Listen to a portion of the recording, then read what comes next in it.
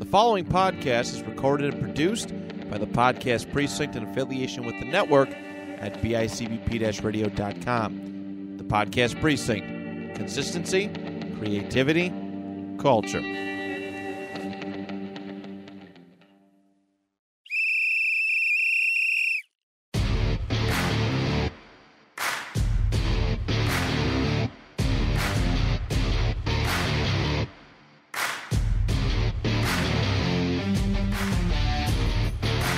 Welcome back to another exciting episode of Stories from the Sidelines. Matt Keogh's not here today. It's his father's birthday, so he wasn't able to join us.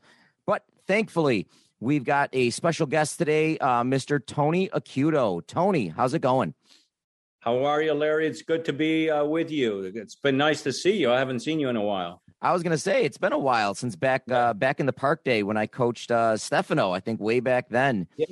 How many years is that? Well, let's see. Stefano just had a birthday. Oh, no, there was Antonio that just had a birthday. But Stefano, I think Stefano it was back... he has a birthday the 28th of the month.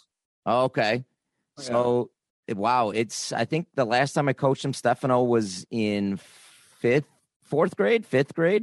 Oh, Jesus. He's 24 years old now. I was going to say, quite a while. Many moons ago. Well, time flies. Oh, I'm telling you. But yeah, it's definitely good to see you. And you've been keeping busy. I know we'll talk about the soccer days, the refereeing, the playing, the coaching, but tell us your latest. You've been doing Italian Gold. Tell us a little bit about that. Yeah, that's something that actually I've done for, I started back in 1984. I graduated from college with a degree in communications and broadcasting. And I started working in radio in 1984. And I worked at the station. And then there was also an Italian radio program, which I started co-hosting. And I did that for literally, I think, almost 20 years. And then because, my boys were getting a little bit older and they were playing soccer and they were doing all kinds of things, there was only so many hours in a day. So I stopped.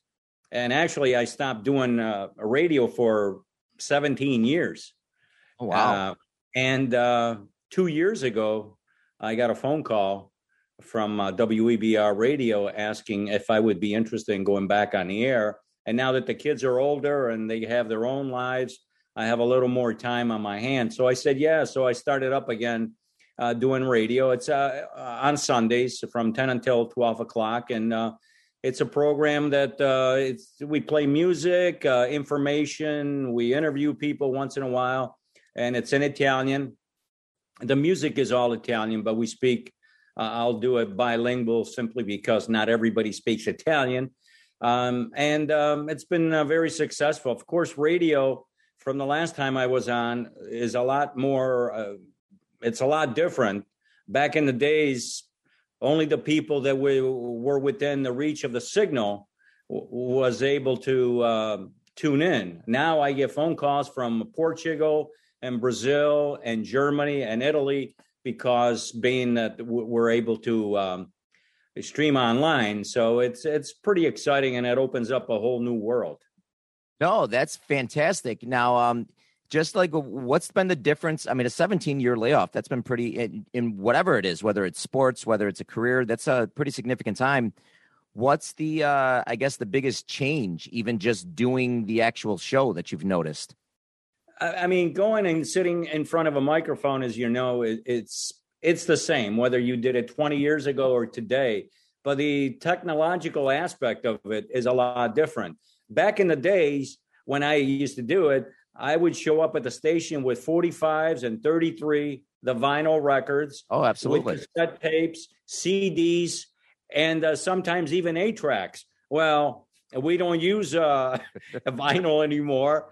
Cassette players are nowhere to be found.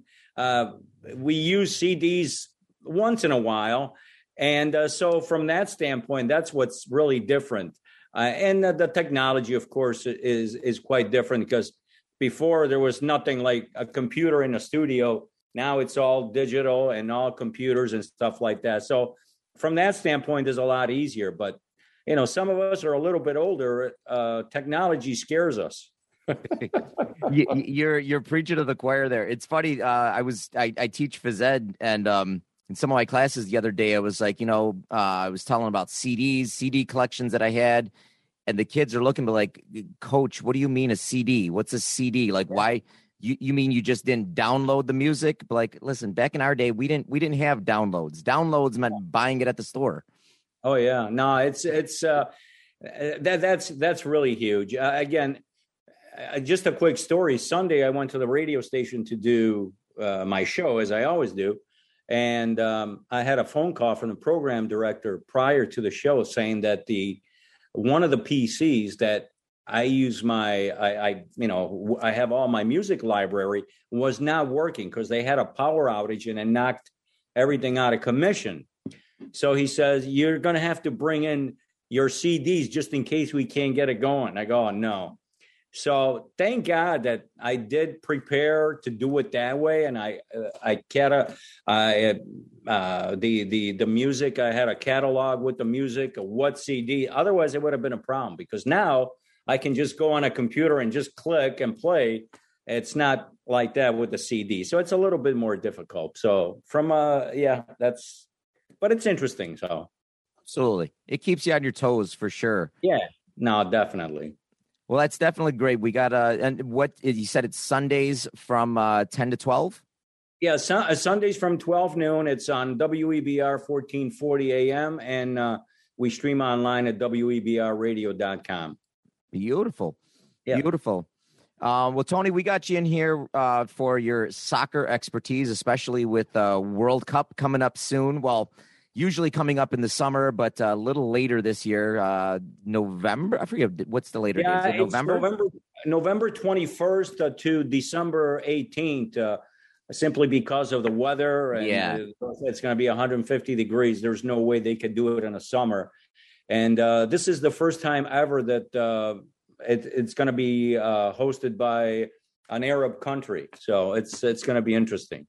It's definitely exciting for sure. And I don't know about you. I love World Cup time. I mean, soccer's, as you know, my big sport. Like I said, I coached Stefano. I forget, did I ever coach Antonio, or was he too old? Was he out of that group by the time I got there? I don't think I coached Antonio.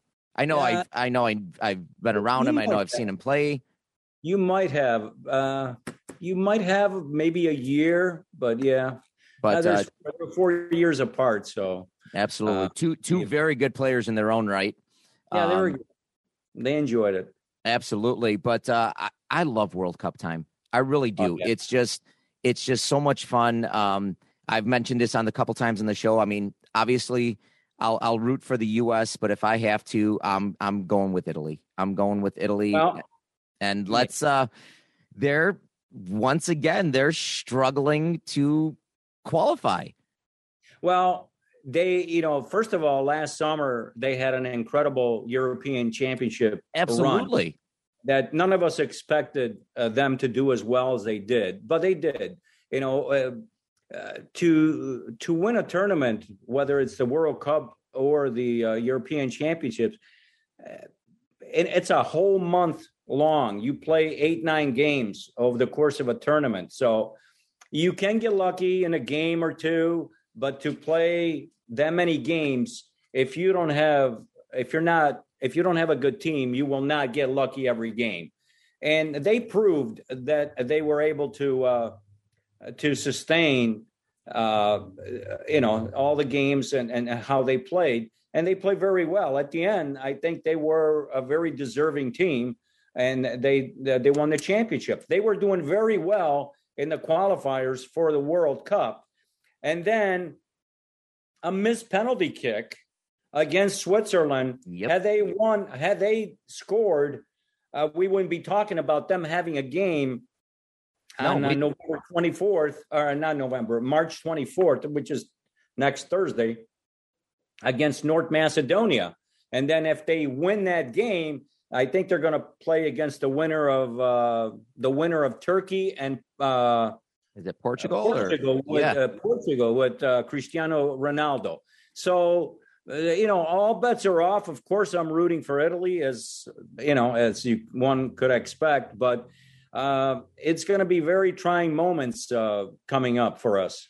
Oh, for sure. And especially, with them not qualifying for the last World Cup, it was like you said, it was fantastic to watch them in the Euro Cup, the European Championship.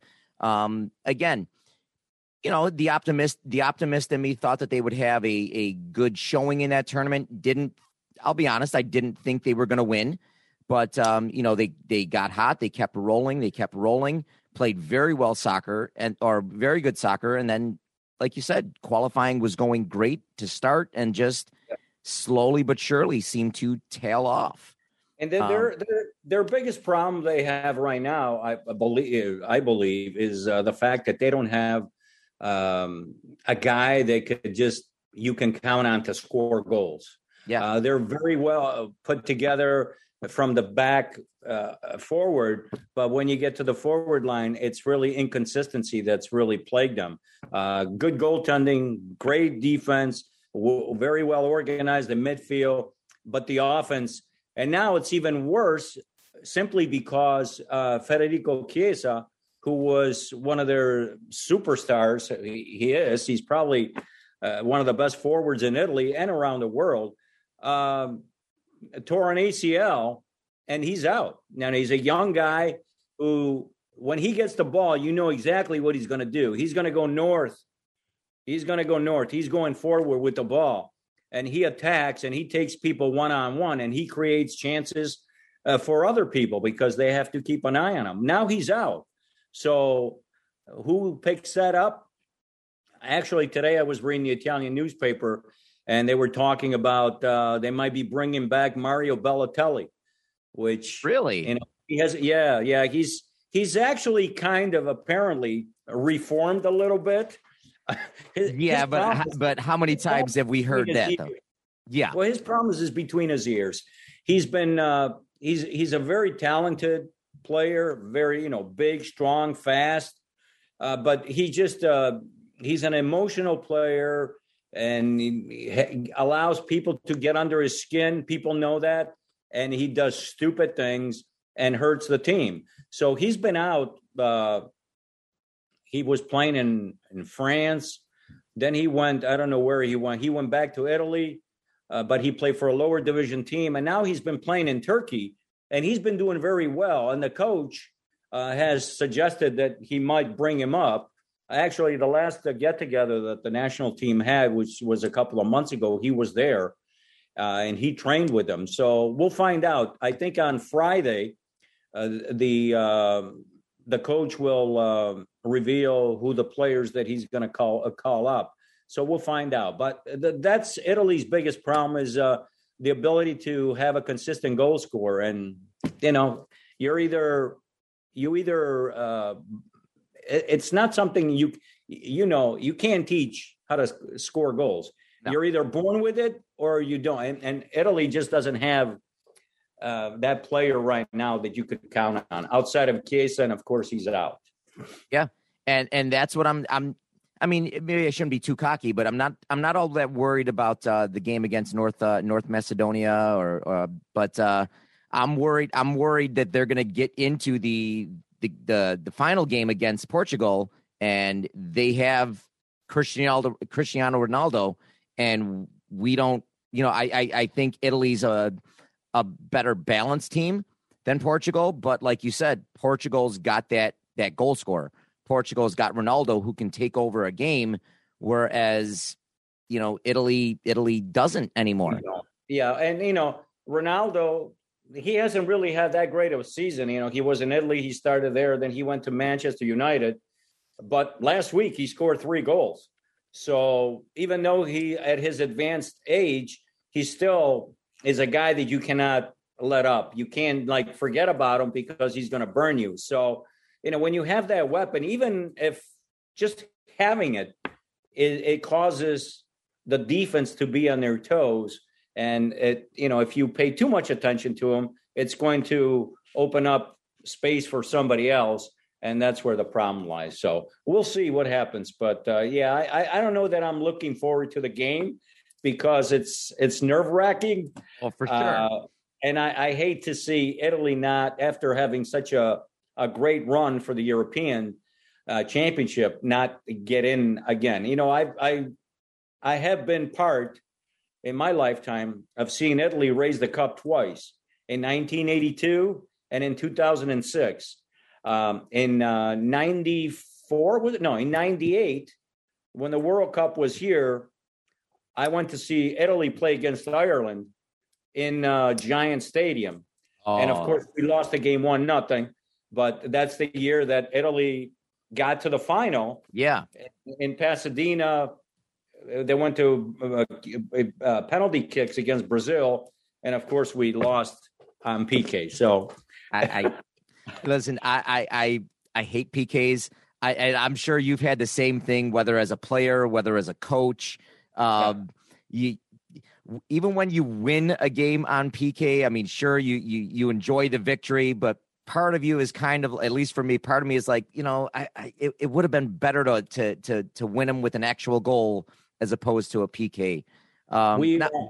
It's a tough way to lose. It's a tough way. Oh, it's heartbreaking. You're out there for 90 minutes and then you play another, 20 minutes. And nobody scores, and then you go to PKs, and it's awful.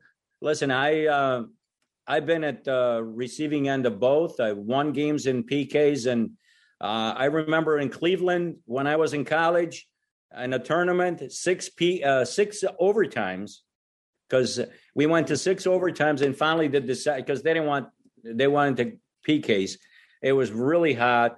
And they finally decided, the tournament director says, okay, it was a college. He says, we're going to go to PKs. And I was the lucky guy to miss the penalty shot and we lost the game. So it's not fun. But that's the way they do it now. No. And I think people don't realize, especially as a shooter, everybody just sees, okay, you're what is it? 10 yards, 12 yards away from the net. Yeah. You've got this giant net with just a goal. It should be easy. It should be an easy goal. It's not as easy. I mean, there's a hell of a lot of pressure taking a PK. Well, yeah, that's the thing. The pressure is the great equalizer in that whole thing, because the goalie is not expected to stop. No. The guy that's shooting, he is supposed to score. And that pressure, I think, equalizes everything. The fact that, it's just one-on-one, big net and all that. But when that pressure is on, it's tough. I mean, listen, some of the biggest names in soccer have missed penalty shots at crucial times. In Pasadena, when Italy lost, it was one of the greatest soccer players, Roberto Baggio. Yeah, I was going to say Baggio. PK. He skied it over the net. And yeah, exactly. And, that guy scored goals by the bunches. He was one of the guys that we're talking about inconsistency in goal scores. That guy was one that was a consistent goal scorer. But at that moment, at that crucial time, it just didn't work out. So it's tough, but it's always fun to watch.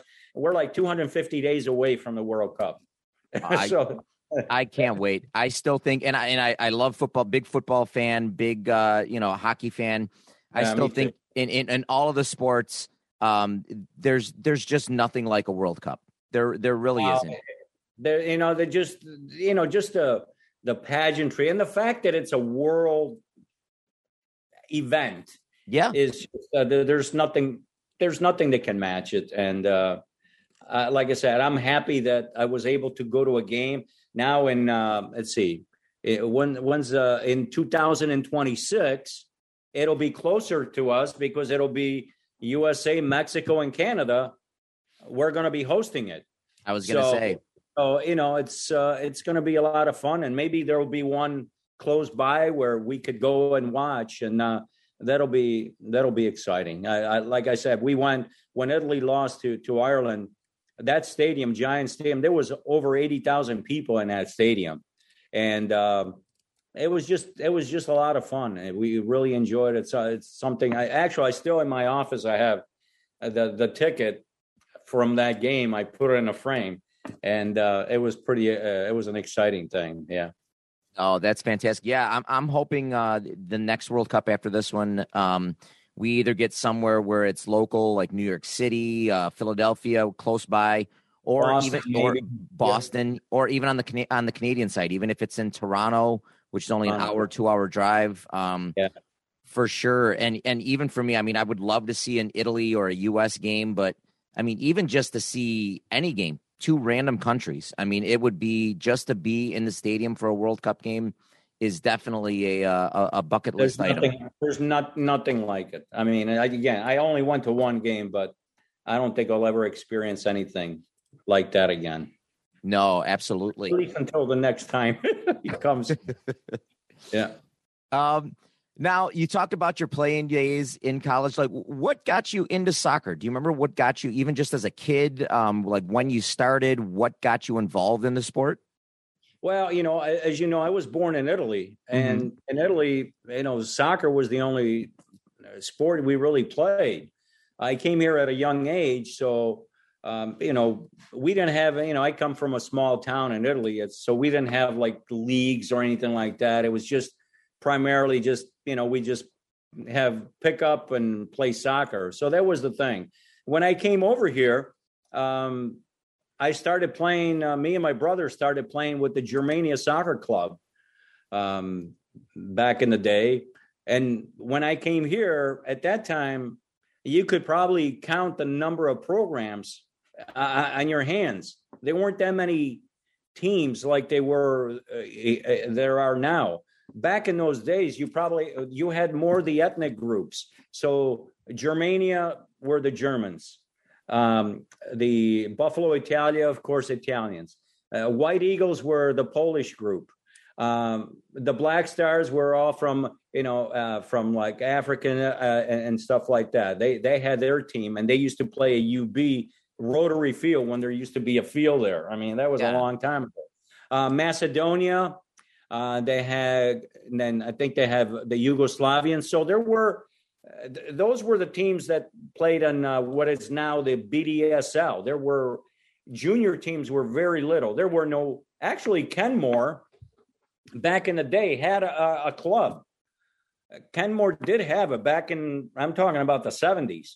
Okay. But yeah, Kenmore always had it. But, it was Buffalo Soccer Club, Germania, Kenmore, those teams. There weren't that many teams. So when we came here, it was slim pickings as far as playing. So we played with Germania, and of course, one of the biggest names in soccer at the time here, a guy that really did tons for soccer, was Al Odenbach, and he was our coach. And now there's the Buffalo and Western New York Junior Soccer League. Every summer, they run a tournament. Odenbach tournament. They call the Odenbach Cup, and he was our coach. And he was a great guy. He was from Germany. He was an old policeman from Germany, and he came over here. And my dad used to work nights, so he couldn't take us to the game. So Mr. Odenbach would pick us up at at my house for games and practice, and we became good friends. And to this day, we're very good friends with his son, Bob. But that's how it started. But back then, soccer wasn't that big. And then as time went on, I just continued playing soccer. Me and my brothers, I played for Germania for 7 years. And then I moved over to play with the Italians. I play there. I coach there. That's how, we had some really good teams. We had some really great rivalries because we had good teams. The Polish club was good. It was a lot of fun. We had a lot of fun. So, and then of course from there, I started coaching. And when you can't play soccer anymore, you become a coach. So I coached at Italia, and I also coached with the West Seneca Soccer Club. And I ended a few years ago coaching here in Lancaster. Yeah. That's awesome. Now, even just playing, from your childhood in Italy, playing over in the States, and even just being around pretty much the sport lifelong. I guess what would you say like the biggest difference from the European style of playing to the American style, if you will? Like what would you say is like the biggest differences?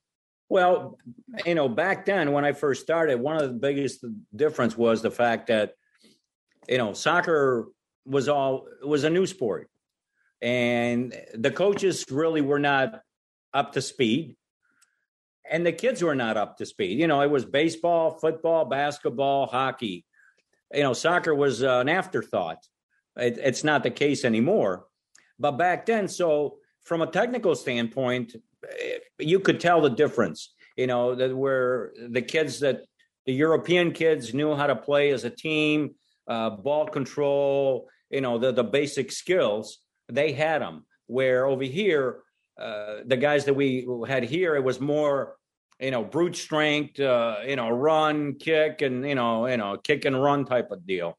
So that was the biggest difference. And of course, not having the coaches with the background that they were brought up, who's going to teach these kids? It's different now because, coaches that coach now, a lot of them have played, so they know how to coach a team as opposed to just say, oh, go out there and chase the ball down and put it in that big rectangular thing. So that was the biggest difference, is the technical aspects of the players.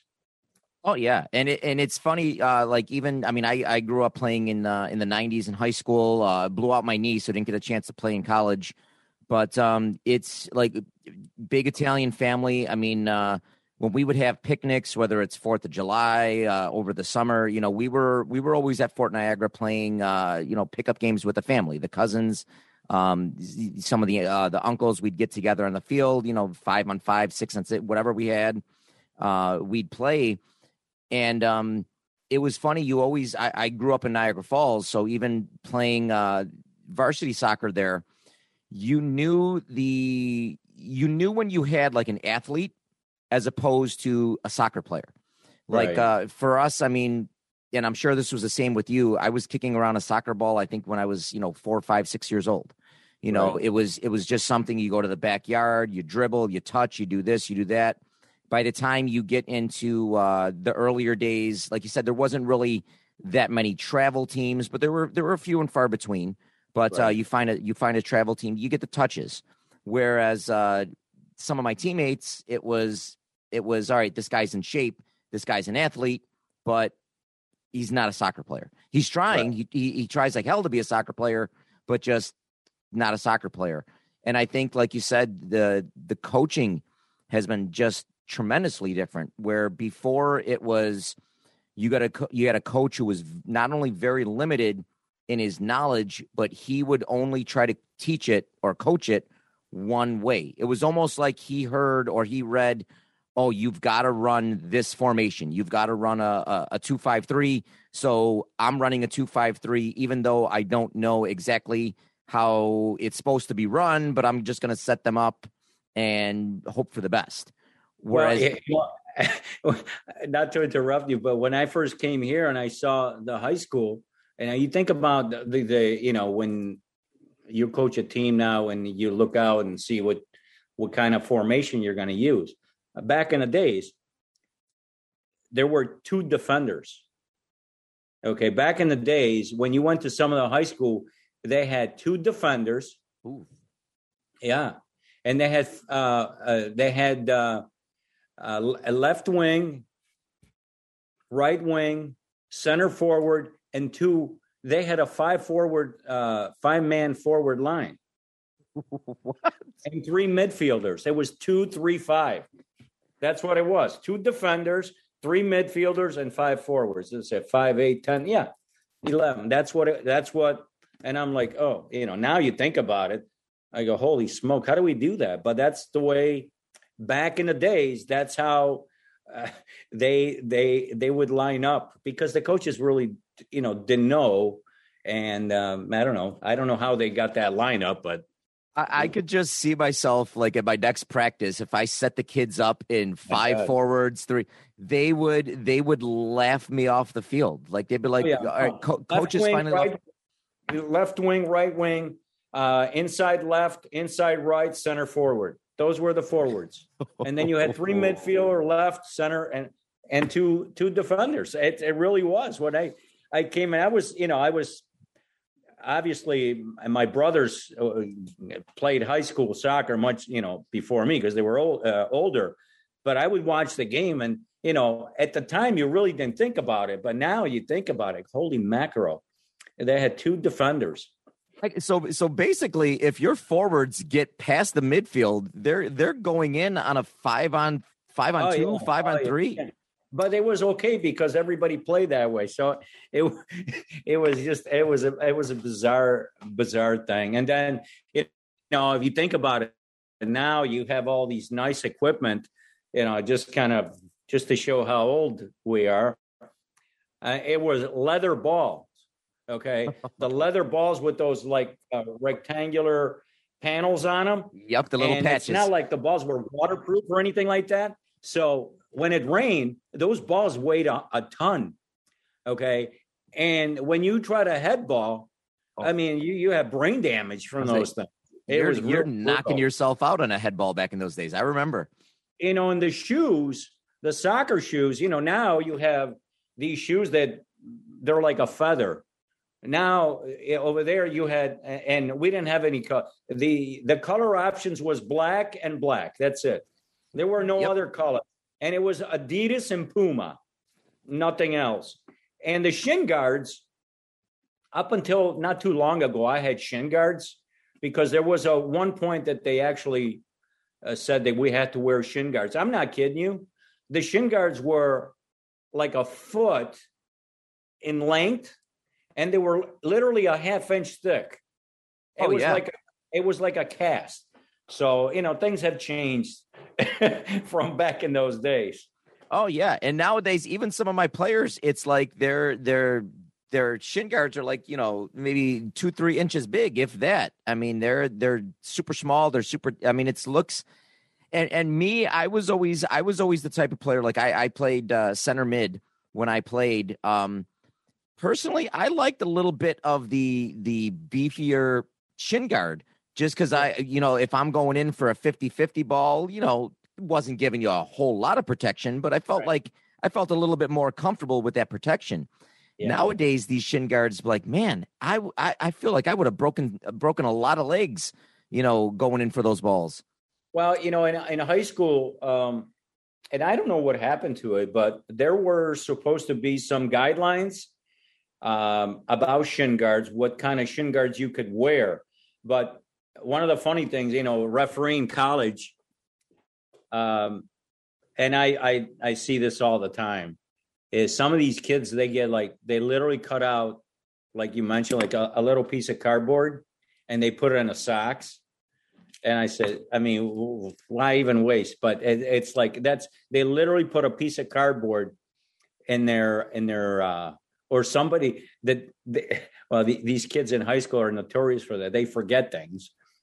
And the one day I look at the kid and I go, dude, what do you have there? He goes, oh, it's my shin guard. I go, let me see. And he pulls out a sock as a shin guard because he forgot his shin guard. So I go, you got to go over there, borrow from somebody or something. But yeah, things have changed over the years.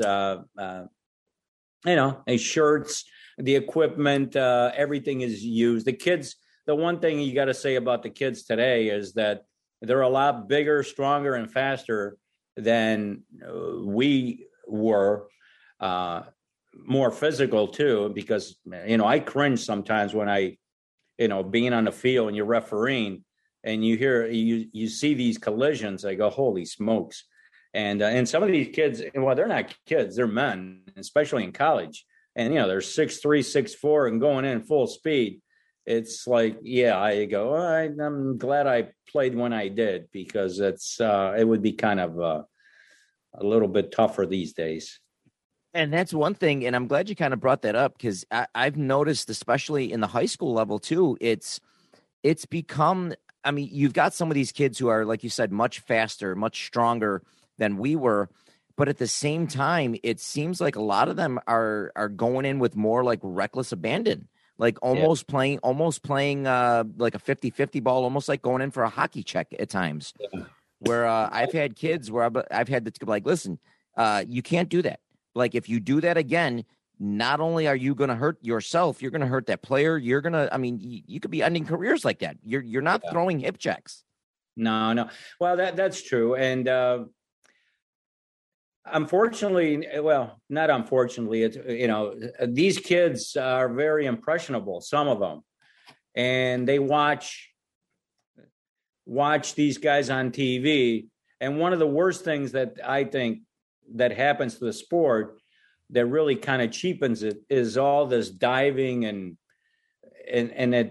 some of these kids emulate these guys, and it's just not, it's not good. It's not good for the sport. And when I referee, I really, sometimes I'm a little bit more tougher on these guys. They go in with spikes up. Now, mind you, listen, I was not a choir boy when I played.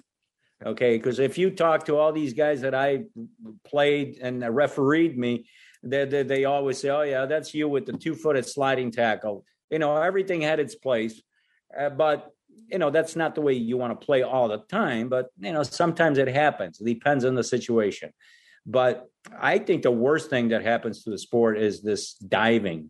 To me, that is just I can't tolerate that. No, especially when it's so blatant. I mean, there's been times where you get into the professional levels, even the World Cup levels, where, I mean, they come out, they take the guy off on a stretcher, next thing you know, 2 minutes later, he's up warming and ready to go back in the game. But like, there's just, or they'll look and see if the referee's looking. Oh, he's not looking. They bounce back up. There's no place for that. No, and the thing is that I blame the referees for that. I blame us, and I say us, that, referees, because we tolerate that.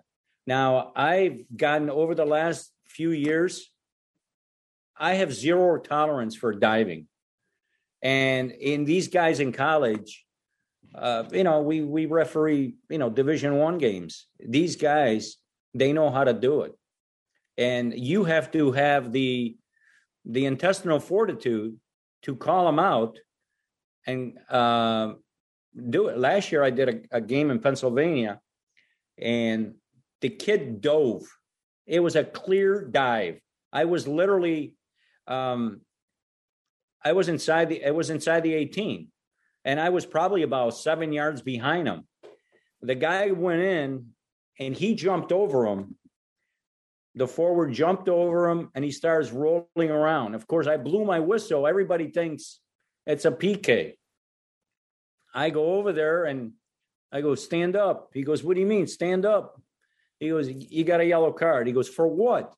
"Simulation." He goes, "Simulation? I've never heard that before." I go, "Well, you did today." And the coach, of course, he asked me, he goes, I've been coaching for so many years and nobody's ever called that." I go, "Well, today's your first day, your lucky day." And I think that if more referees called it, and when they see it, they called it. Now it's even, with this VAR, it's a lot simpler. Okay, because Absolutely. They could see it and they can go back and check things. But if they called it, I think that they would eliminate a lot of those things. Because can you imagine if you got a yellow card for going in on a hard tackle, which I'm all for, hey, it happens. You get a yellow card. And then your second yellow is because you're stupid, because you dove. How do you think the coach is going to feel about that? Oh, yeah. I mean, I had one dive. I think I was really early on, maybe 10, 11, 12, somewhere around there, for a travel team. And, I was out on the field. Like I said, I was definitely no choir boy, but I took a dive. I mean, I felt the tug on my shoulder, not enough to knock me down, but I went down, got the call. I remember my coach took me out like within a minute, took me out, looked at me, said, listen, you ever do a dive like that again, you will never play another minute on this game for me.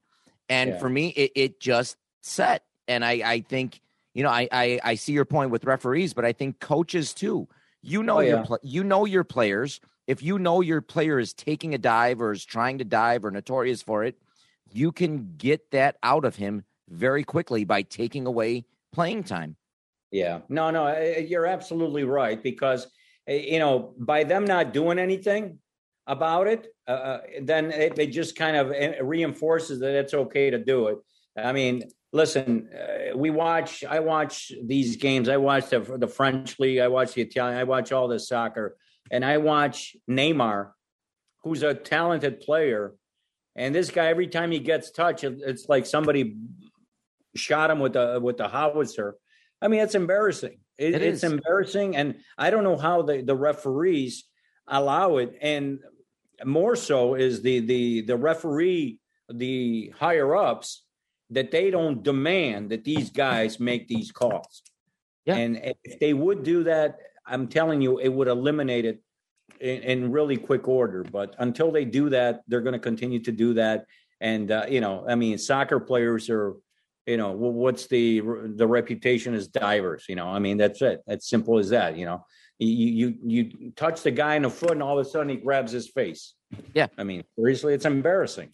And it's absolutely right. And like you said, you make one or two, you set the precedence, you make 2 or 3 examples out of especially some higher profile guys. And I guarantee you it clears it up in very, very quick order. No, that's true. Totally. I totally agree 100% with that. So it's on us to do it. Oh, for sure. And coaches as well.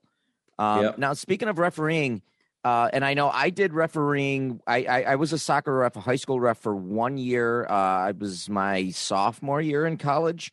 Right. And I did 1 year and that was about it.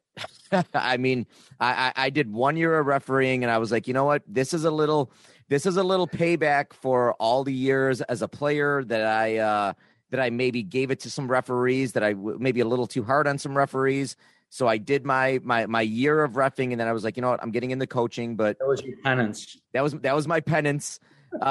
What got you into refereeing, and what got you to do it for so long? Well, it's I never expected it because I was never one. The referees were all my friends, and to this day they're my friends. The guys that refereed me when I used to play, I had a real good relationship with them because during the game, they knew the way I was, and I was very competitive, hated to lose. And if I had to push the envelope to win, I would do that. But after the game, I was always we always had a good relationship. So after I graduated from high school, one of my old high school teachers, his name was Pat Kane. Pat Kane was the head of the Western New York Soccer Association. And he was my high school teacher. So one day he asked me, he goes, "Hey, Tony," he goes, "why don't you come and referee?" He goes, "You've done all the things that on the soccer field that these guys won't be able to get away with anything." And he goes, "You've done all the breaking of the laws." I said, "Okay, I'll think about it." And that was back in 1984. I started refereeing in 1984. And I've been I did stop for like a year or two, but basically since 1984, I started refereeing high school. I did also the summer, but then I stopped doing the summer because I was coaching, so I couldn't do that anymore. But high school and then after high school, after a few years that I was in the high school unit, I got into the college unit, and I'll be honest with you, I really enjoy it. I didn't think I would. You have to kind of have a tough skin. For sure. Because, when you're not used to it, people are going to be yelling at you. You can only be right 50% of the time, because if I make a call for you, I'm great. If the other team is going to complain and vice versa. So after a while, you kind of, grow a tough skin about it. But I really enjoy it. I enjoy the camaraderie that comes with working with some other referees, and even you get to know some of the coaches. And then of course it keeps you close to the game. I couldn't play anymore because you just reach a certain point where you just got to know when to hang them up. And then coaching became a little bit more difficult, simply because society has become more difficult. And so I started refereeing, and it keeps you close to the game. It keeps you in decent shape. And last year I was in Europe for the whole month of August, and I came back. I started refereeing August 31st was my first game last year. And between that time and November 15th, I literally refereed 50 games. Ooh. Yeah, 50 games in like really August, September, October, like in 10 weeks.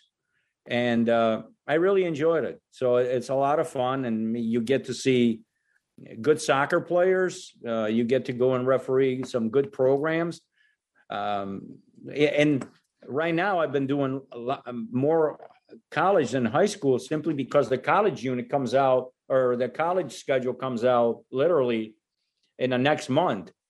So they kind of block out all the dates, and the high school they don't release their schedule until July. So, but I still enjoy it, and I still can keep up with the play, because I've always maintained that if I can't keep up with the play, I'm not going to referee anymore. Because I think it's cheating the kids, it's cheating the coaches, and you're kind of cheating the rest of your referee mates. So as long as I could still run, I'll keep doing it. I'm still enjoying it. So, and they pay pretty well too. So it's not the worst thing.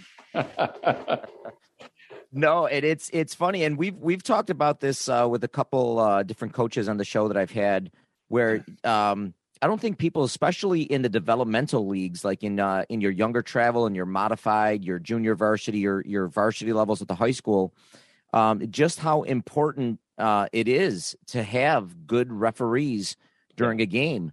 I mean, I remember, and I still coach at Kenmore, Ken East, but we've had some referees that have been very good.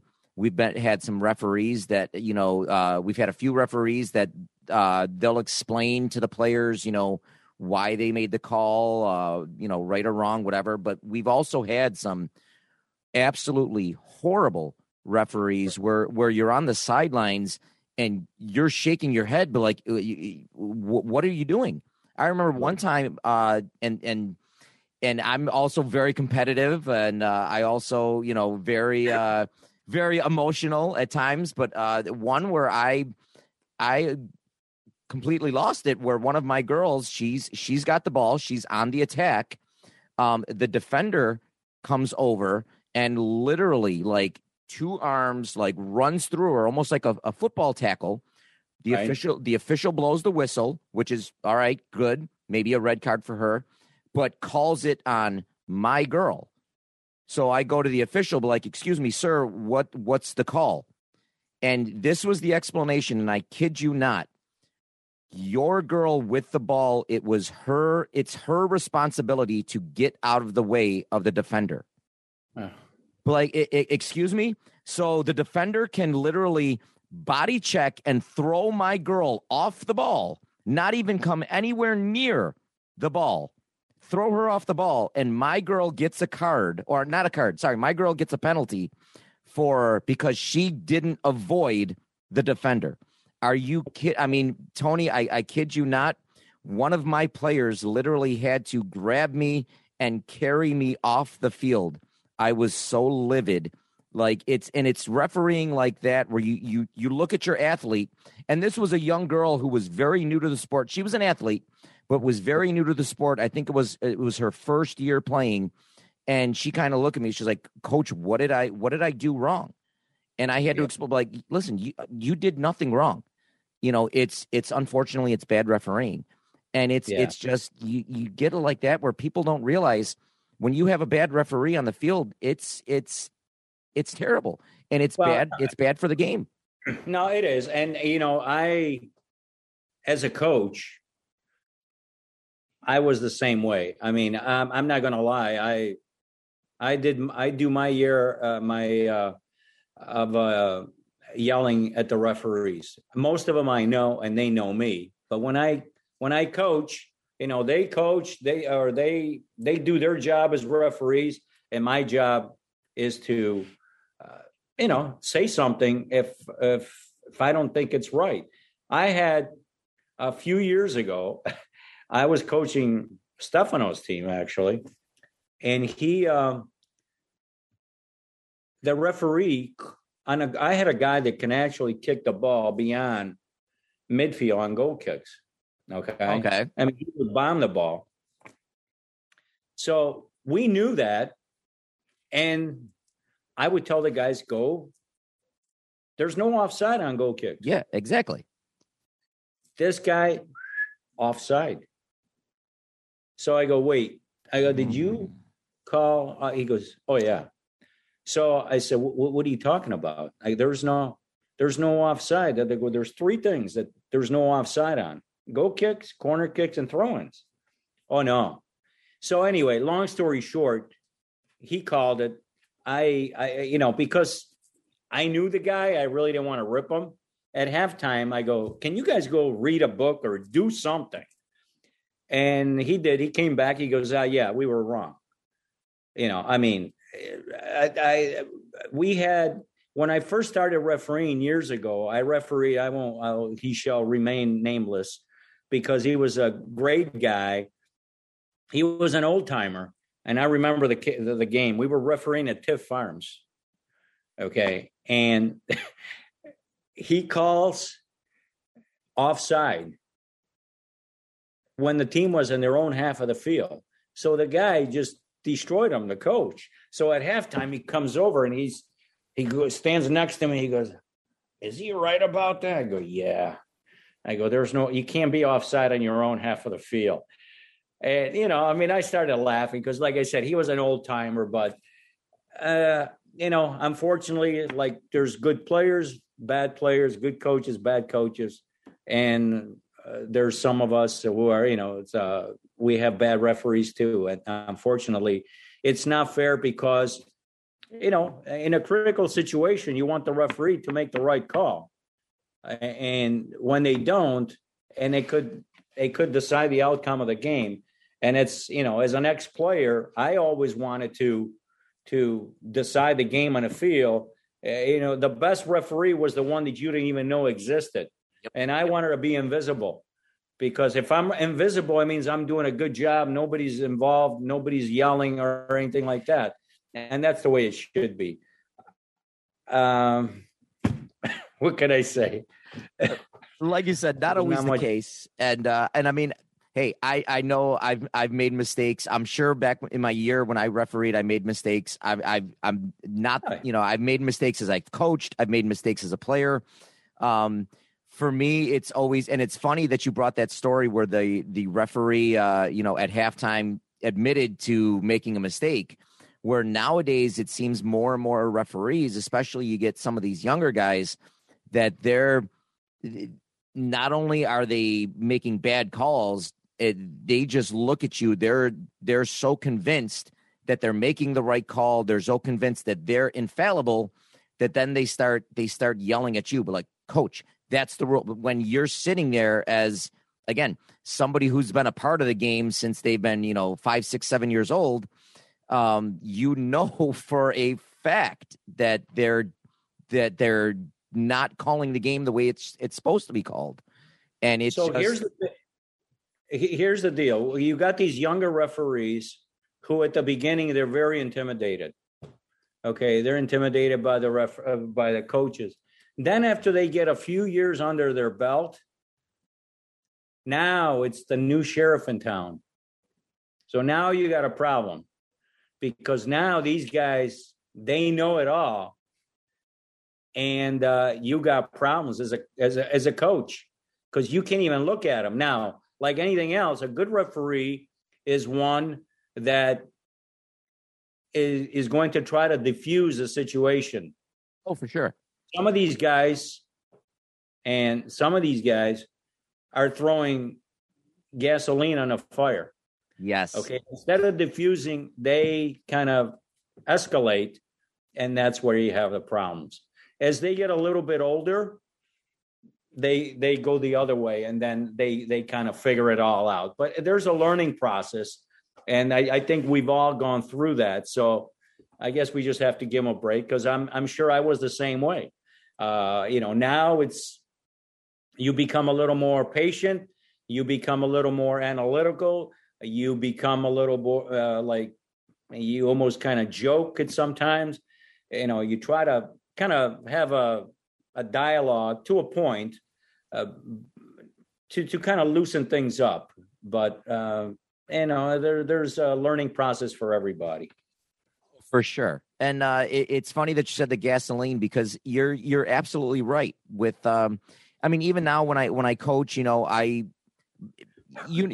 anybody, after a couple of years, you pretty much know all the referees. You pretty much know the referee you're going to have. You can see on the assignment, all right, I've got this referee for this game, this referee for that game.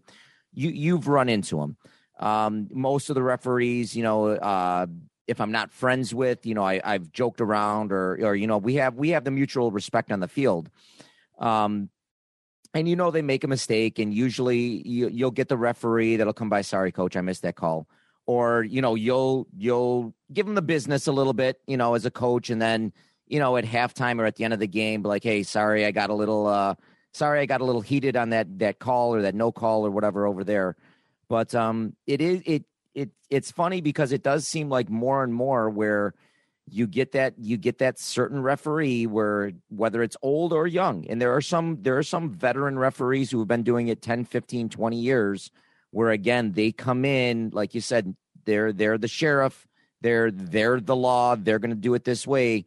And instead of trying to diffuse it, they throw gasoline on the fire. In fact, we had a one game against Niagara Falls this past year where if there's one thing that sets me off, it's I don't like my goaltender being run. And I don't know many coaches that like their goaltender being run.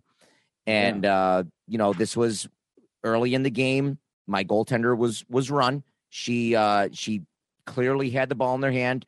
I don't know, couldn't see it from my advantage point. Don't know if the girl meant to do it or not, but she made pretty hard contact with my goaltender, went flying. All right, yelled about it. Could be an honest mistake, whatever. Let it go.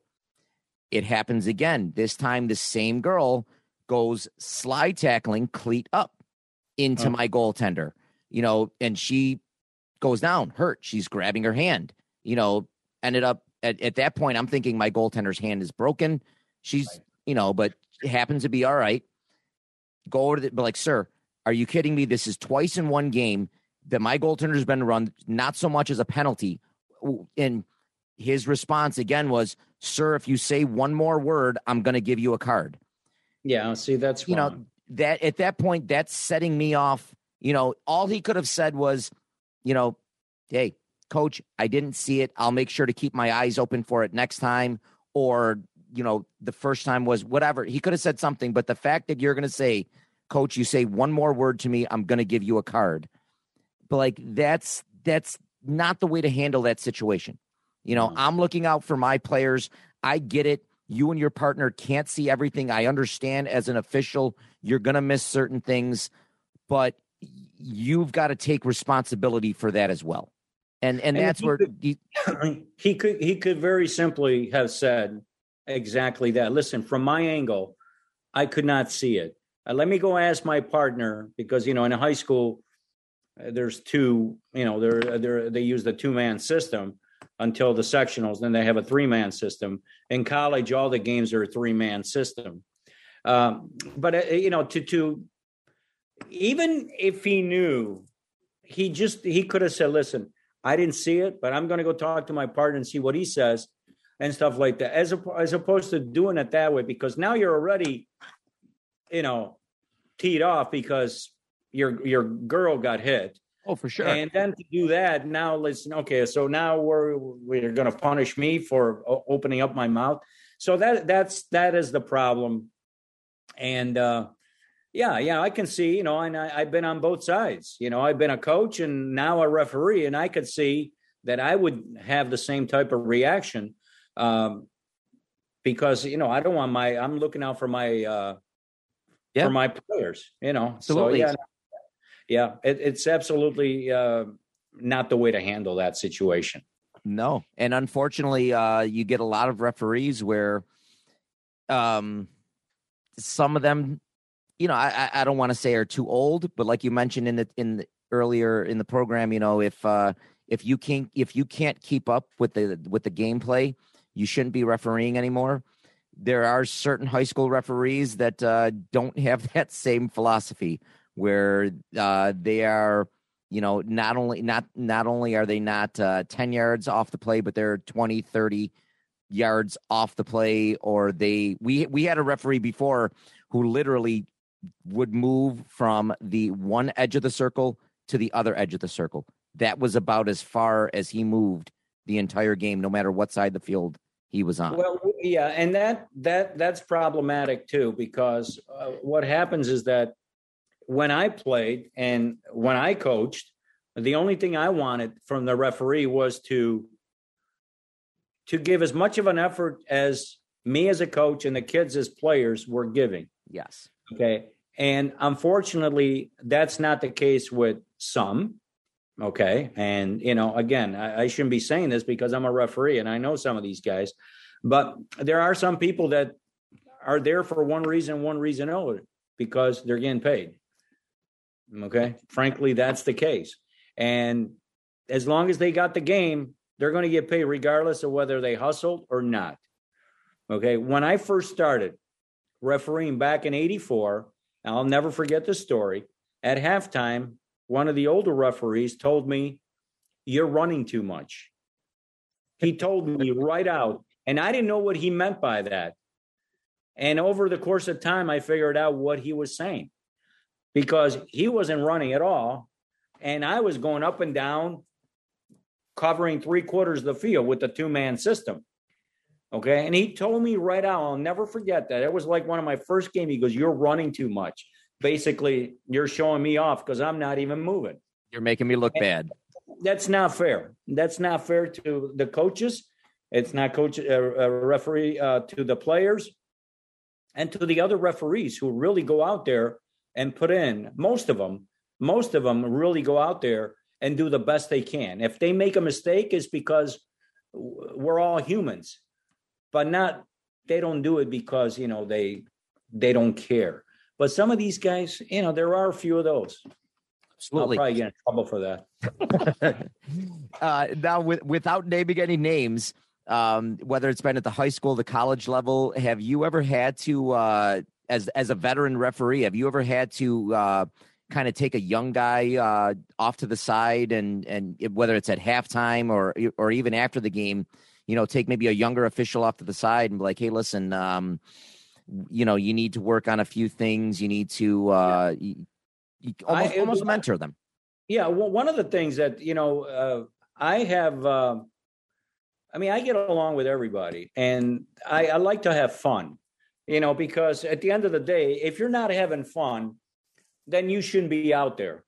So before the game, I goof around. I try to loosen the guys up, because some of these games are very competitive and they're very good teams. So, you're going to have a little bit of nerves. So I try to keep everybody, especially the younger ones, I try to loosen them up before the game. Once the game starts, then we're all business. We're serious. But, they ask, and one of the things that we in college, we do have the ability to talk to each other with the headset. We communicate during the game. So we can tell them, "Hey, watch this, watch that," especially with the younger guys. So I always try to be as helpful as possible, because I know over the years I've had a lot of people that have helped me out. And I think it's only right that you kind of pay it forward to some of these other young kids and some of these younger guys that like to referee with me, because I make them laugh. And, once the game is over, we know we did a good job. And so I always do. I mean, there's been times during a game where I overruled a guy because I knew he made a mistake. And that's the other problem because, if you blow the whistle and I'm there on the other side and I know that was a mistake, they're not going to go over there and say, hey, let's talk about this because I think you might have made a mistake. And even though I knew that there was the wrong call, and we went with the call he made, and it penalized the team that should not have been penalized. A few years ago, I had a game, and there were 2 pass backs to the goalie. And neither one called? of them. No, they were not it wasn't deliberate. So the first one, the kid went to kick, and he kicked it sideways. And it went to the goalie, and he calls it. And I said, I went over there, and I said, are you sure, 100% sure? I was up on the opposite side. He goes, oh, yeah. So the coach was going nuts. All right. And then 10 minutes later, the same thing happens. So now I go over there. I go, what do you got? He goes, oh, pass back to the goalie. He goes, I go, are you sure? He goes, yeah. I go, no, I don't think so. I go, there was no way that he passed it back. It was totally unintentional. He goes, are you sure? I go, yeah. He goes, well, what are you going to do about it? I go, indirect coming out. Because it was right on top of the 18. The game was 1-0 at that time. They score because he made that mistake. And now the guy is gonna blow a gasket on the sideline. So you have to do that. And I think the communication is the biggest thing with the referees. The more you communicate, there's nothing. I always say if I'm we worked a 3-man system, we all rotate, so sometimes you got the lines, sometimes you're in the middle. The one thing I always say, I go, I don't really care how it looks. The important thing is that we get it right. Absolutely. So if I have to come over there and ask you, hey, what do you have? It might look bad to the coaches or whomever, but at the end of the day, we're going to do that, and we put our minds together, and we're going to come up with the right call. And that's the most important thing, that the call is made and that we're 100% sure that what we called is the right call. Absolutely. And like you said before, the best referees are ones that you don't notice, are ones that don't make an impact in the game one way or another. And it's, for me, I feel the same way, especially as a coach. And I don't care how good of a referees you have. You're going to have referees that are going to make mistakes, whether they miss a call, make a call. My thing is always, listen, if you call it one way, call it for both teams. Don't be biased towards one. Don't be harsh on one and easygoing on the other. That was always my judge of a good referee. That if you can call it consistently, even if it's consistently bad, that's fine. If you can call it consistent, good or bad for both teams, then you're at least an above average referee. For me too, it always, I found it comical where it's a foul for one team, but it's not a foul for another team. Well, and one of the things that you hear a lot of coaches, if you make a call, the word, and you just used it, be consistent. Be consistent. So you have to have the same, you have to judge them the same way. You can't, if I make a call over here and then it happens over there, why is it a foul there and not there? So the coaches want consistency, especially the college coaches. You'll hear that word a million times. Be consistent, and that's all they want. So you can't, again, I've been fortunate to be on all sides. I played and I coach and I referee, and I know exactly what it is. And I think that's helped me refereeing greatly, because sometimes I put myself in the head of as a player and as a coach, and you try to make those calls again based on what you see. But a foul is not a foul. Every time like now, if the ball hits the hand, it's not always a handball. But of course, the fans are yelling, "Oh, handball!" No. Does the hand play the ball, or does the ball play the hand? And how far? Where was his hand at the time that the ball hit him? How close was it? You're not Superman. If I'm like from here to 2 feet away and the guy blasts the ball, so those are the things that you have to take into account. And the fouls, just because the guy gets knocked down, it doesn't mean that it's a foul. Oh, a shoulder to shoulder. I go, okay, well, shoulder to shoulder is one thing. I always say to them, but if I can't see, if I'm refereeing and I see two guys going for the ball, and one guy, the back of his numbers, the numbers on his back disappear, the guy didn't hit him shoulder to shoulder. If that's shoulder to shoulder, I should be able to see both sets of numbers. Yep. Right? If the guy's numbers disappear, I only see one, it means he hit him from behind. Oh, for sure. So those are the things that, and again, from referees, experience, positioning, learning to read the game. Now, you can learn the game. You could see if you have two teams that play soccer, you pretty much can anticipate where the ball is going to go. And I have a pretty good feel of where to go next and kind of anticipate going there. When you got two teams, that's all they do is play tennis. Well, all bets are off, because now you're going back and forth. And then those are the hard games to referee. Those are really difficult. Those are the treadmill games. Those are the games where you better have good cardio, or you're gonna be in trouble. No, the other games they're great, because you just kind of, they're calm. It's not like a fire drill. Every time you get the ball, okay, here I go, I'm going. So, but those are hard to, and like I said, the kids are good today, and they play fast. They play with, aggressive and with skill.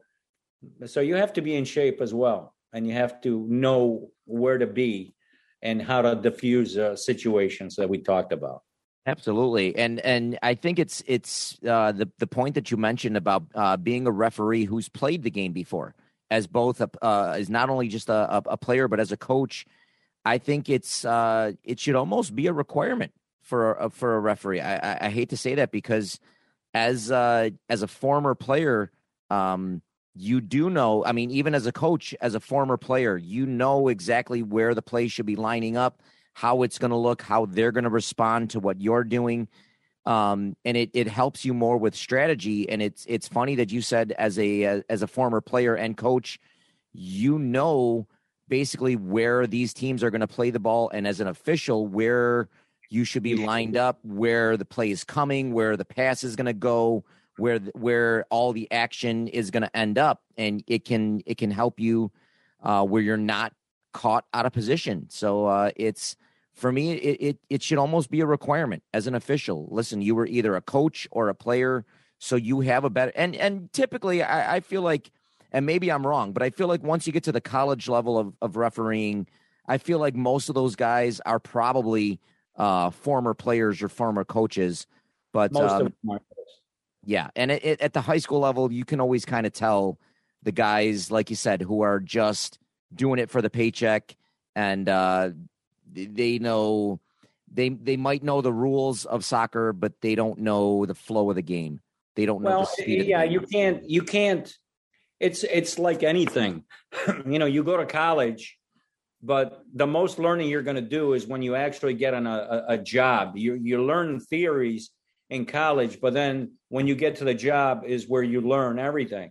And the same thing, in referees, we have classes, we have conferences, seminars, and so on and so forth. But until you actually get on a field, when the bullets are really flying, that you're going to learn. And you can't learn that during, one game or one season. It takes a while. So you have to be there, and you have to do games, and you have to, and not just a medal referee, because I tell you what, the game on the sideline assistant referees, that is just as crucial, and it's sometimes even more difficult, and it's like physically demanding because you're running up and down, where sometimes when you're in the middle, you can sometimes rest. Mm-hmm. Can't do that, because if you're not with the play, guess what? They might be offside, and you just missed it. You just missed it. So but it's good. I totally enjoy it. So I'm still enjoying it, Larry. No, that's fantastic. Do you remember what was one of your like biggest games? Whether it's been at the high school, college level, sectionals, playoffs. Like, do you remember like one of your whether it's been a big stadium, like one of your biggest tournaments or like biggest event as an official? Years ago, I had one in Syracuse that was pretty good. That was a few years ago that, a lot of people, a lot of fans, and that's kind of fun. Even some of these other games, when you go to Pennsylvania and you got some of these schools, and when you get toward the playoffs, I can't remember one specific game, but there's been a few, and you kind of, when you walk out there and you watch the games in the pros, you walk out there, you lead the teams, and the national anthem, and it kind of gets your blood circulating, and now you're part of something. They have cameras, they have the TVs. If you go to, most of these games are being televised on like ESPN2. So I tell you what, one of the funnest times I had was when they had the New York State High School Championships down in Middletown. Mm-hmm. So at the end of the season, they have all they have the sectional, the regionals, and then they have the championships down in Middletown, New York. And I've been fortunate to go there 4 times. Each year, each region chooses a crew, and they go down to Middletown, New York, and for the entire weekend. You get there on Friday. They put you up in a hotel, and they give you a badge and the whole thing. And those games, especially some of the teams from downstate, from New York City, they're very good, and they have a huge following. And Middletown, that they have a real nice stadium, and those sidelines they're full. They're full, and it's really exciting. It's like I said, I was there right before COVID. I was the last time I was there, but I've been there 4 times. I've been lucky to have been asked to go there, and those were some of the best games that I actually had. They're enjoyable. That's fantastic. And it's as a coach. Well, actually, what do you prefer? Like, if everything aside, what do you prefer? Do you prefer, and I'm talking everything aside, like outside noise, parents, outside whatever, where it's just the coaching or just the refereeing? If you had to choose just one, what would you choose? To either coach or referee? Yeah. And you didn't have to worry about the outside nonsense. You didn't have to worry about all that other stuff. Honestly, I think that coaching would be the thing, because to me, coaching was being an extension of being a player. And, you could, when you're out there as a referee, if somebody scores, you don't care who scores. When my team scores, I got just excited as the players. And, my players used to always, because when I coached, I was very intense. I was the same way as a player, and it kind of carried over to the sideline. So I was always, when we won, I was excited. When we lost, I took it just as bad as the players. But I think the excitement of being a coach is, I'll take that over refereeing. Absolutely. And it's funny you brought up the excitement, the passion. I mean, for me, I was a very passionate player, very emotional player. I left it all on the field, win or lose. I remember especially the bus rides. There were bus rides after hard losses where we wouldn't speak. You know, it would be dead silent. As a coach, I'm very much the same way. I almost get more excited as a coach when my team scores or when my team wins, especially a particularly close game, because you feel almost as a coach, you feel the weight of the 18 players on your team. You feel like if you make a mistake, whether you put them in the wrong positions, whether you put them in the wrong formation, whether you don't make an adjustment as quickly as you needed to or as you should have, right, that you let all the players down. Whereas as a player, if you're having a particularly bad game, or you can kind of lean on some of your teammates, but it's, as a coach, everybody's leaning on you. So for me, it was more you get that excitement, and there's been times, I mean, some of my players, you know, I'll jump up for joy a little bit more than they do when they score, and it's awesome. As a coach, obviously you prepare the team before the game, you know, during the week for practice and stuff like that. And once the game starts, it's in their hand. But when things don't go well, they're looking to you for answers. So sometimes, even if you knew something wasn't going to work, that this team was just way better than your team, you try to come up with something just to give them like some hope, even though you knew deep down inside as a coach, nothing is going to work today. But, you know, you did that as a coach because they were looking to you for an answer. So, I mean, I was always, were you at Park when Dave Grant was there? Yes, he was. I was there. I think I was there the last 2 years he was there. Okay, he was there the last 2 years. I was the assistant coach, and the one year we won everything. And Dave, he was unbelievable as far as organized. Just he had the practices, the schedule. I mean, this guy, you could write a book, and he was so well organized. And during the game, he was very calm. And then there was me. You know, I remember those years. Yeah. And he liked that because, you know, the players would come to me, and I would kind of try to motivate them. And he was very stoic, very professional. And, you know, the two of us worked well, you know, because he was, you know, we were not the same person, but it worked. And that team, we did very well. And we won everything that one year. Yeah, and I think that was the year where we won it all as the girls and you guys won it all as the boys. Yeah. Either that or it was the girls won it one year and then the boys won it next year. But it was always interesting to see the dynamic between you two.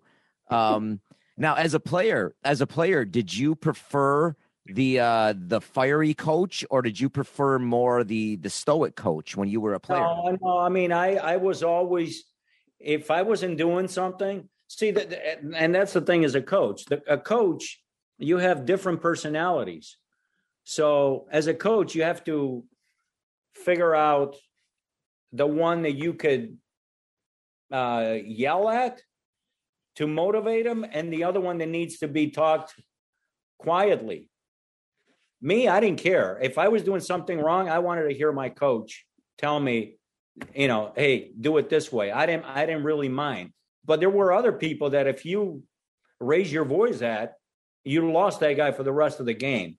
So I wanted the coach to motivate me and motivate. And sometimes I played at Buffalo State College for Fred Hartrick, who was in a Hall of Fame and as a coach, and he had like Randy Smith, Gene Tassi, Cal Curran. They were all Americans. And I played for him, and he was the type of guy that he got on you if he had to, but I was totally fine with that.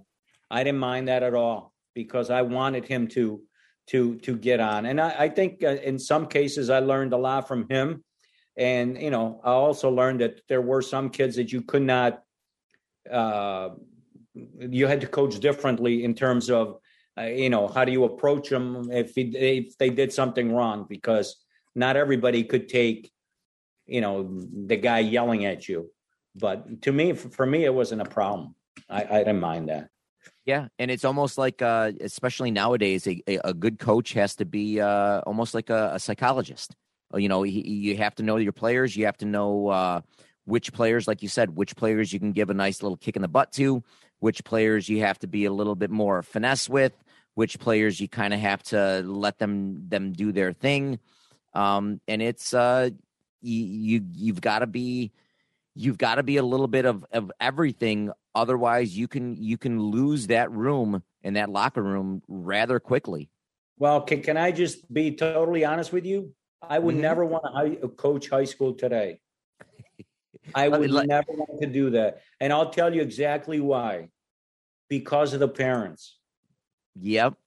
Okay. And, that's a fact, because back in the days, if I did something wrong on a field and the coach yelled at me, that was it.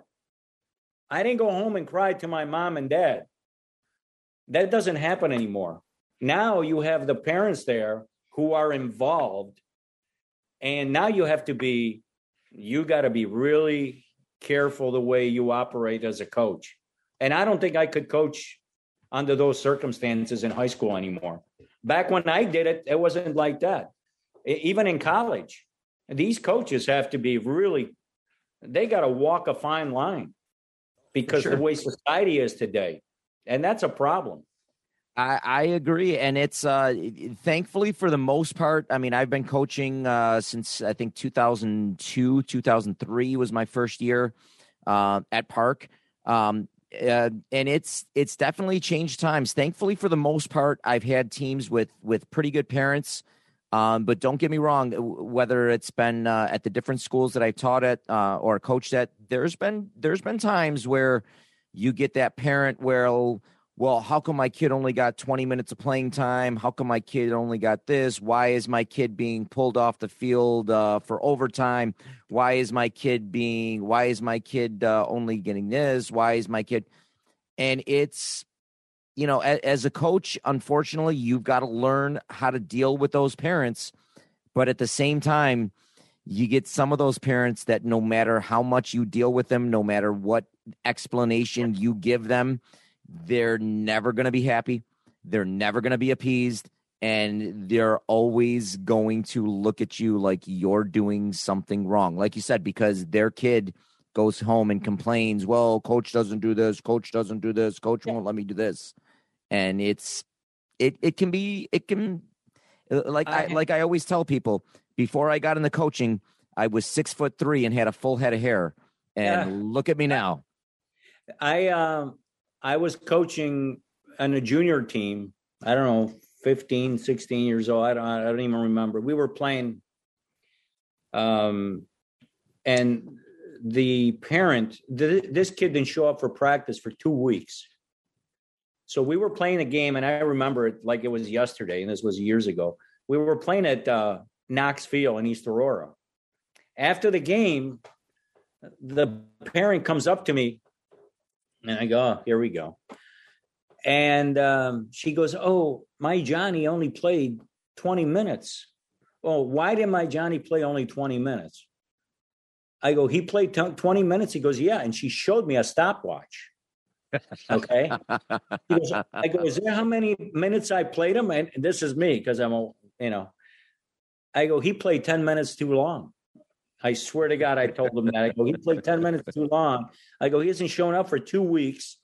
And you want me to play him? I go, he's not. Once he starts showing up for practice, he'll play more. But until then, I decide how long he plays. We play in a tournament in Hamburg, same thing. We win the tournament. We crushed every team. And everybody got pretty much an equal amount of playing time because we were killing teams 8-0. And so after the game, and Stefano was on a team. Actually, I everybody's walking away, going to their cars. We got our trophies. We won the championship. And I see this parent coming toward me, actually the same parent. Now it's the dad. He goes, you know what? If things are going to go like this for the rest of the year, we're going to have a problem. I go, actually, I'm not going to have a problem. I go, you're going to have a problem because your son doesn't show up for practice. He will not. I repeat, he will not get the same playing time. And I go, but if you don't like it, I go, here's his pass, and you can go to another team. And like 2 days later, I got a phone call from the president of the club. He goes, hey, do you mind releasing him? I go, no, I've been waiting for this. He's gone. Yeah. And it wasn't because of the kid. It was because of the parents. But, you know, again, today I don't envy the coaches because they have a lot on their hands with the kids and with the parents. No, Yeah. it's definitely rough. Like I said, for the most part, I've been lucky, especially the last couple of years at Ken East. I've been really lucky where I've had a great group of parents where they get it. You know, they get it, and they're very enthusiastic parents. They want the best for their kids, but they get it. They understand that playing time is earned. They understand that us coaches don't have it out for their child. You know, they're going to get as much playing time as possible. And it's funny, on my very first year of coaching, and I'll never forget this. It was I don't know if you remember the Reeses, Andrea Reese. Yeah, I think I remember the name. I was gonna say I think she was 2 or 3 years older than Antonio.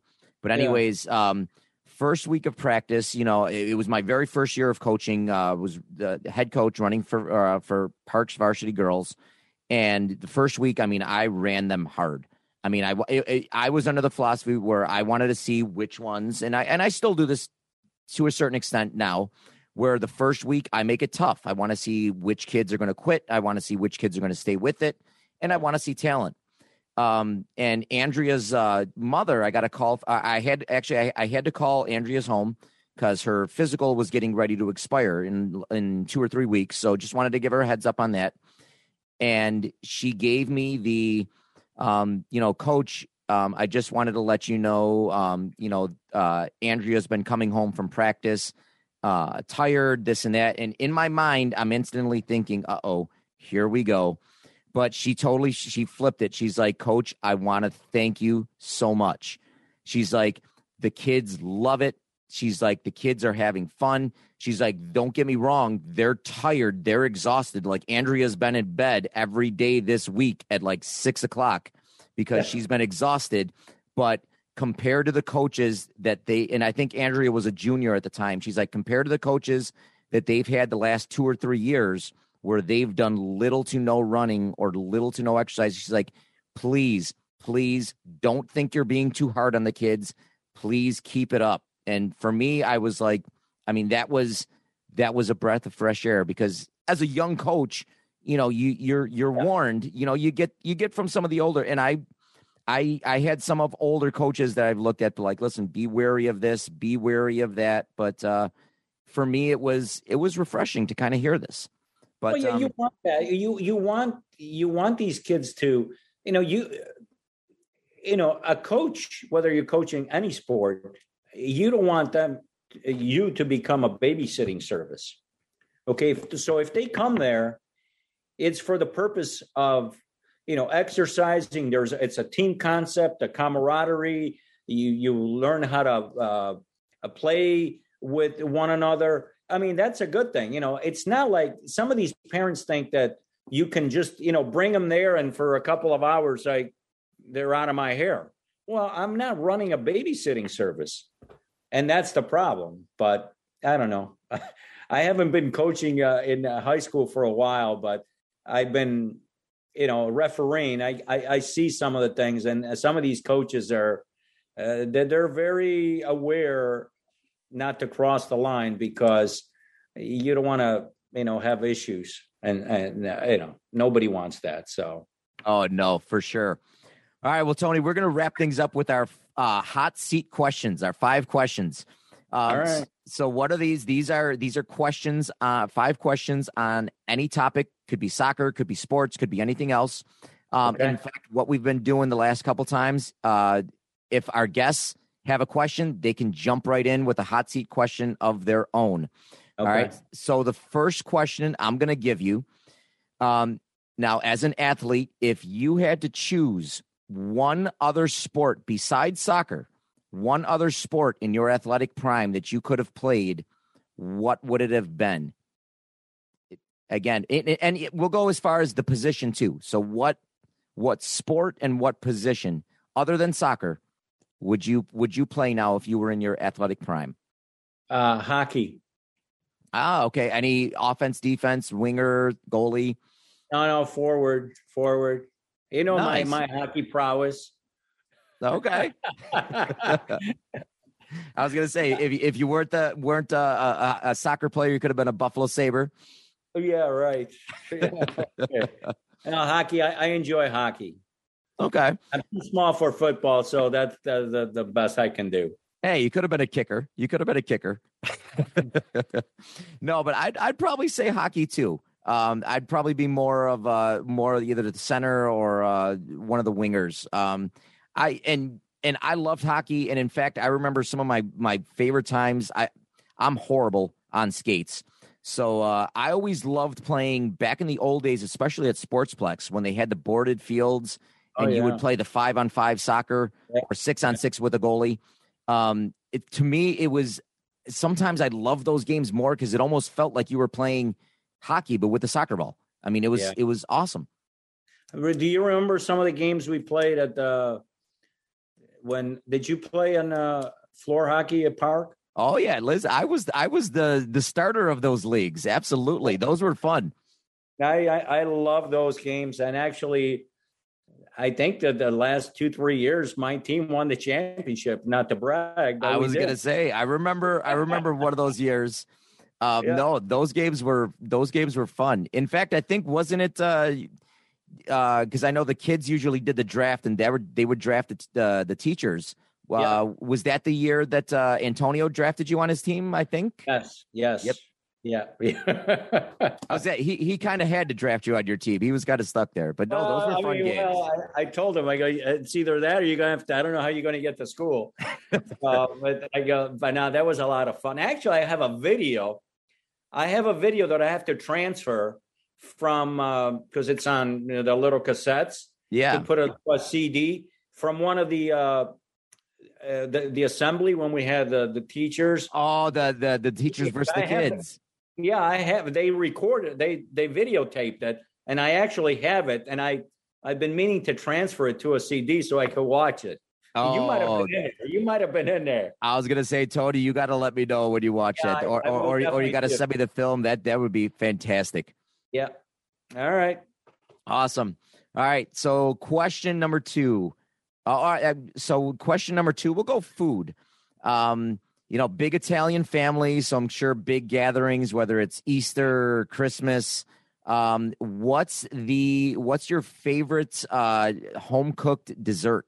So like you get together, whether it's Christmas, Easter, with the family's birthdays. What's your favorite just homemade dessert?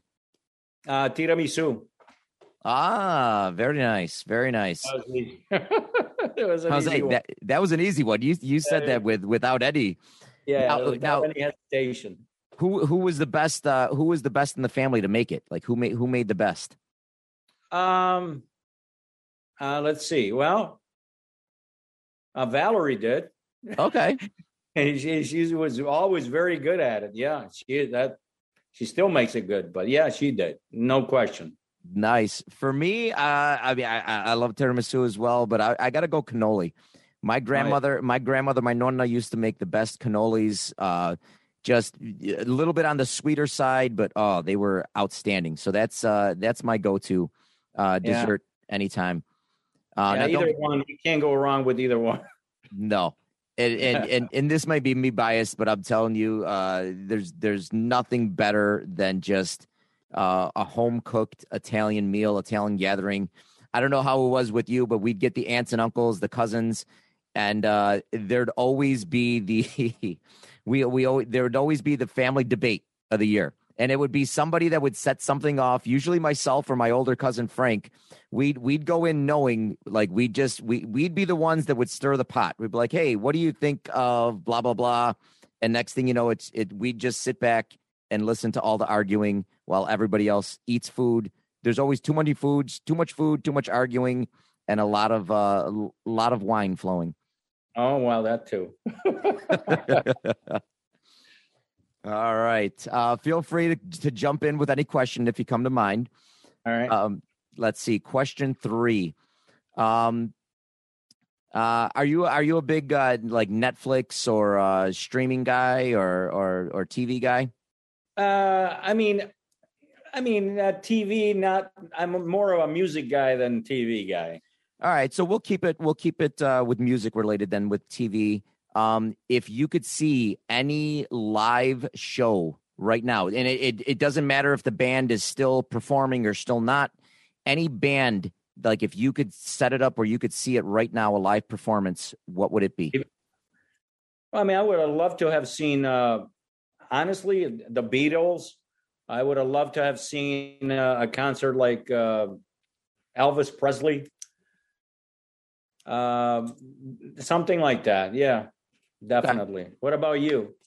For me, well, let's see. I'm going Frank Sinatra. I would have loved to see a Frank Sinatra concert back in the day.